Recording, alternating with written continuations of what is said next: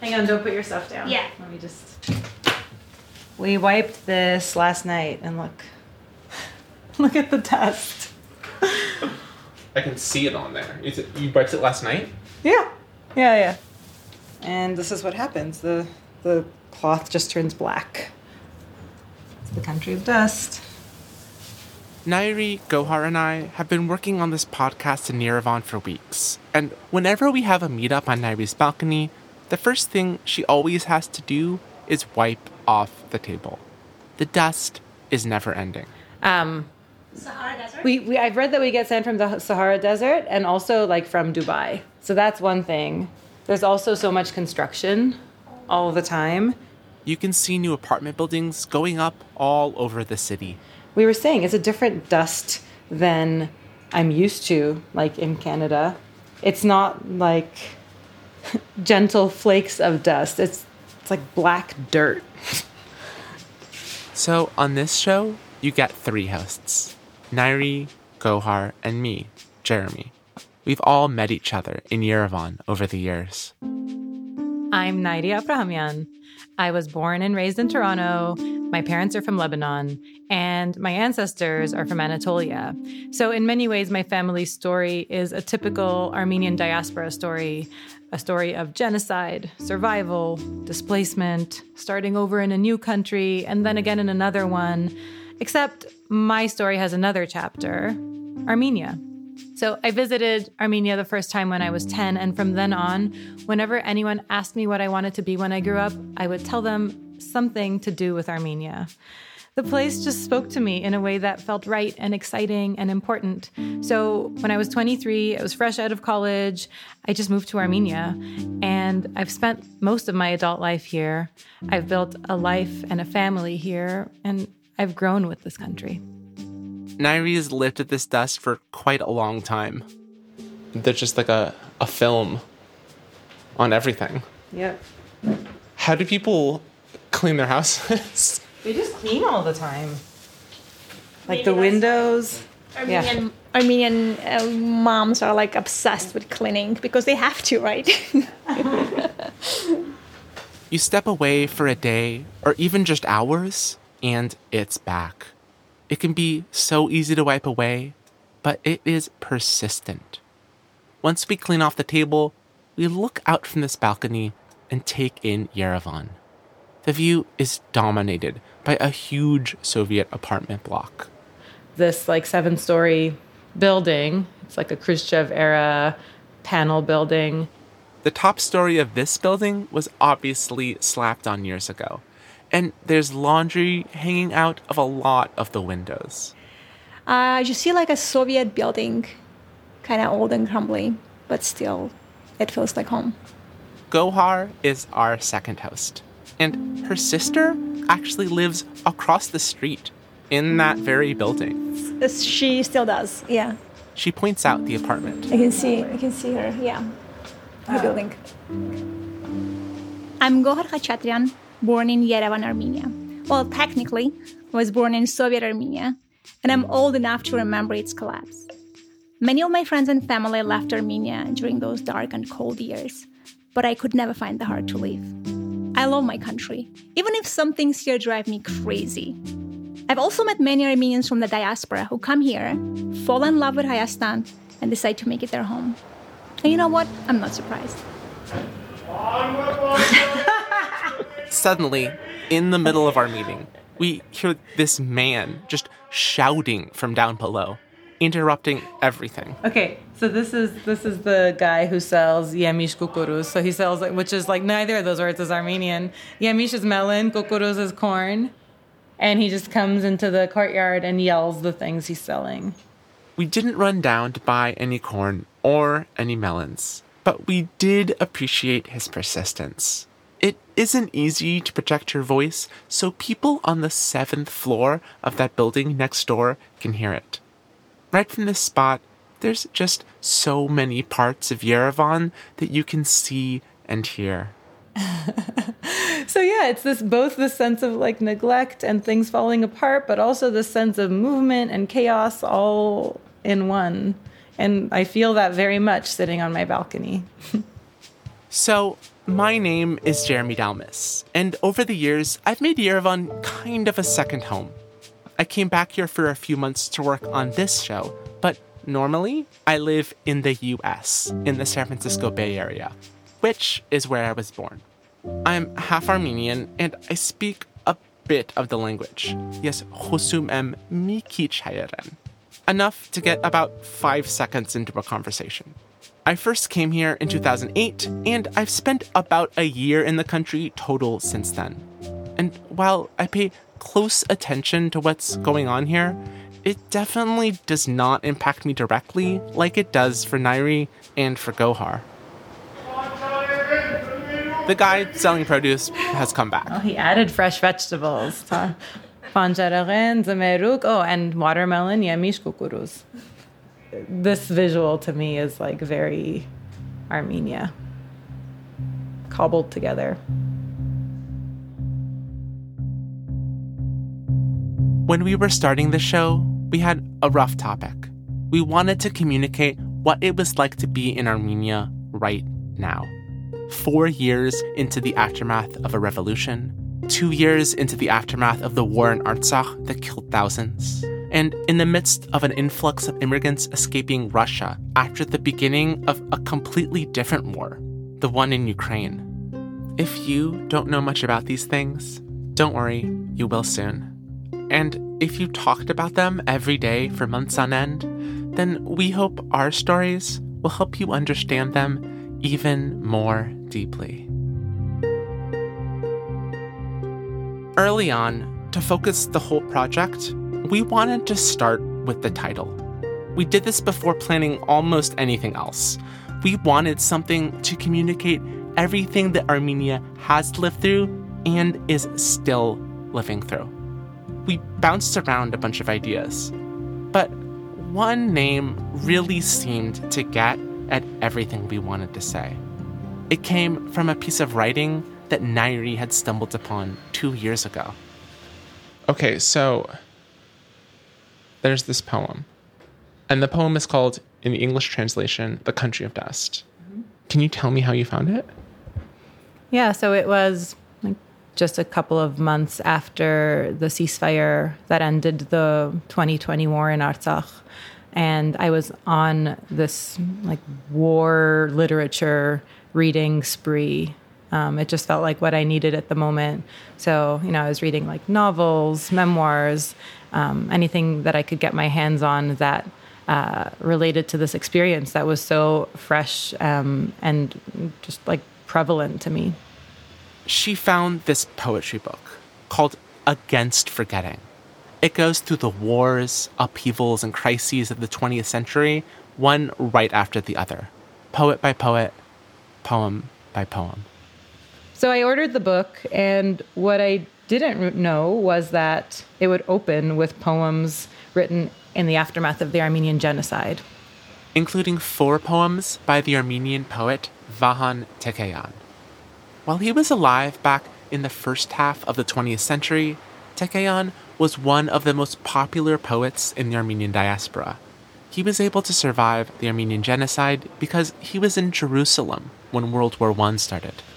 And then he ended up living out the rest of his life in Egypt. And in particular, one of the poems, Poshi Azk, or The Country of Dust, spoke to me and really spoke to the moment that we were going through collectively and are still going through. And there was something in the emotion and the feeling that he captured that really resonated. And so I read it, I shared it on Facebook, and so many people responded whoa, this could have been written for us today. Nairi takes out the book. So it's translated by Diana Derhovanesyan. The Country of Dust. Small, miniaturized, yet you insist on shaking your canyons and cliffs with huge spasms as if you were the center of the earth and the magnet that draws out and fills every sea. So small, a corner, not even a corner, scattered points, dispersed and dispersing lines of fallen walls, walls you imagine the palace you once raised from this mantle of dust. How can you dream of old architecture today when every edifice caves in to make way for new shapes? Any shock can erase you forever, and no eye will even blink. Yours alone the concern. But hope rises like the sun. Accumulate. Dust consolidates into stone.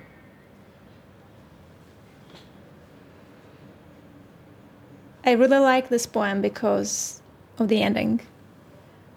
Yours alone the concern, but hope rises like the sun. Accumulate. Dust consolidates into stone. So we can build this country. It's always not lost, you know? Which is what I often feel like, that all is lost. Well, maybe not. You feel like it's lost Yeah, sometimes? yeah, I do. It really is hard to have even a little bit of hope after the war. But when you read this poem and you realize that that sort of always was the case and we somehow survived and we've seen worse. Armenia has been through a lot over the generations. Genocide, earthquakes, war, Soviet collapse, and brutal winters without heat. But when the country lost the war over Artsakh, it really was the most devastating thing to happen in decades. And this is coming after the high of the 2018 Velvet Revolution. There's a lot of hope after the revolution, right?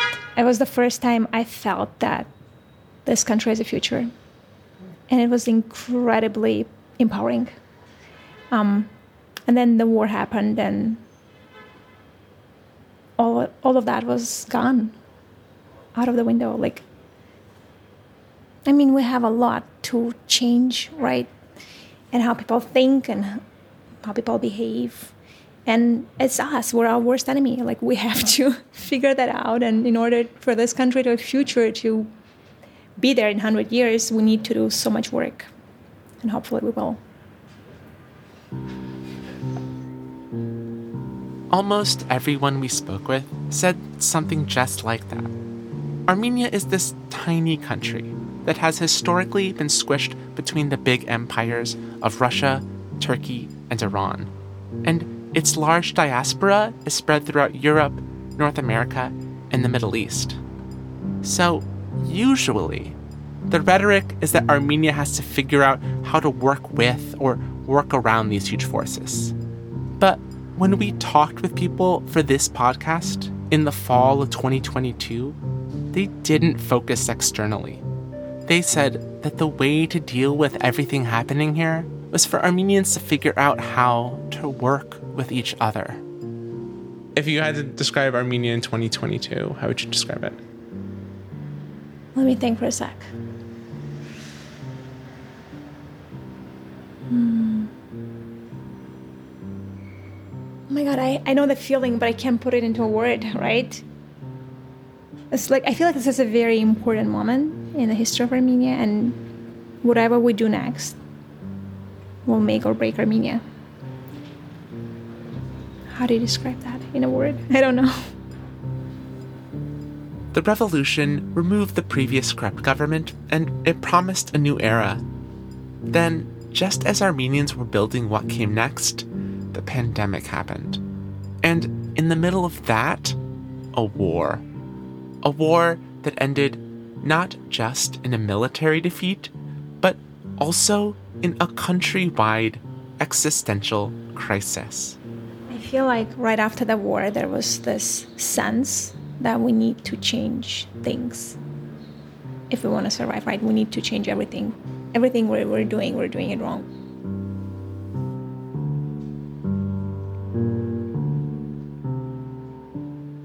After hearing The Country of Dust in translation, we wanted to hear the poem in its original Western Armenian.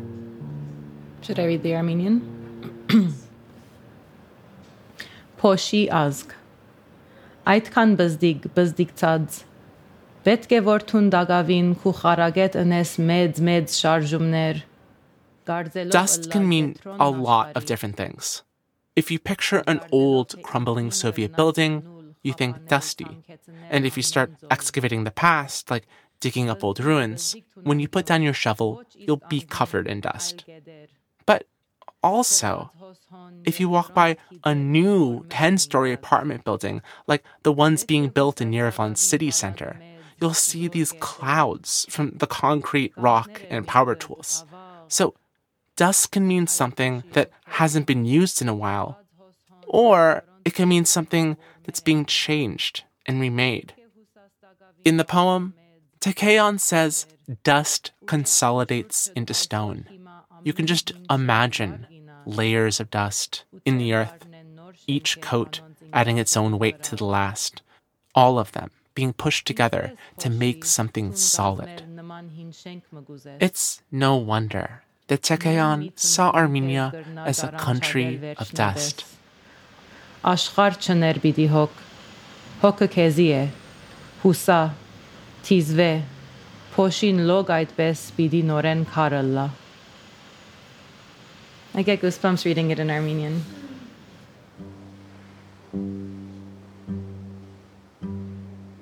We have 6 episodes for you that try and crack open this walnut that is Armenia right now. In each one, we'll follow people through their stories of living here. We'll hear about the choices they made. He had this announcement and he called people to block streets and bridges. So what I did, I called my friend. I said, I have to rent a car because I'm going to do something crazy tomorrow. We'll hear about how they navigate the space in between what they hoped would happen and what actually happened.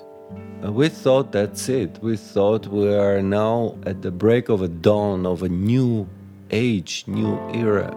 Everything's going to be different now. And we'll hear about what motivates them.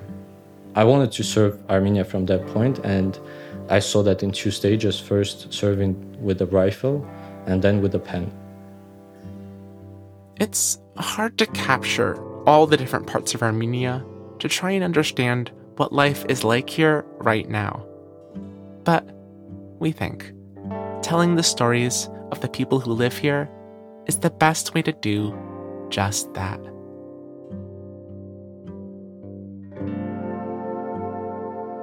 This episode has been our introduction to the show, which is going to be out at the beginning of 2023. We all care a whole lot about this country.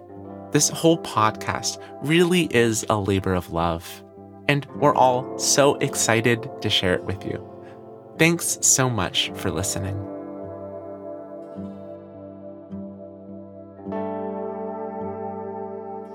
Country of Dust is produced and created by, in alphabetical order, Nari Abrahamian, Jeremy Dalmas, Gabrielle Caprielian, and Gohar Khachatrian.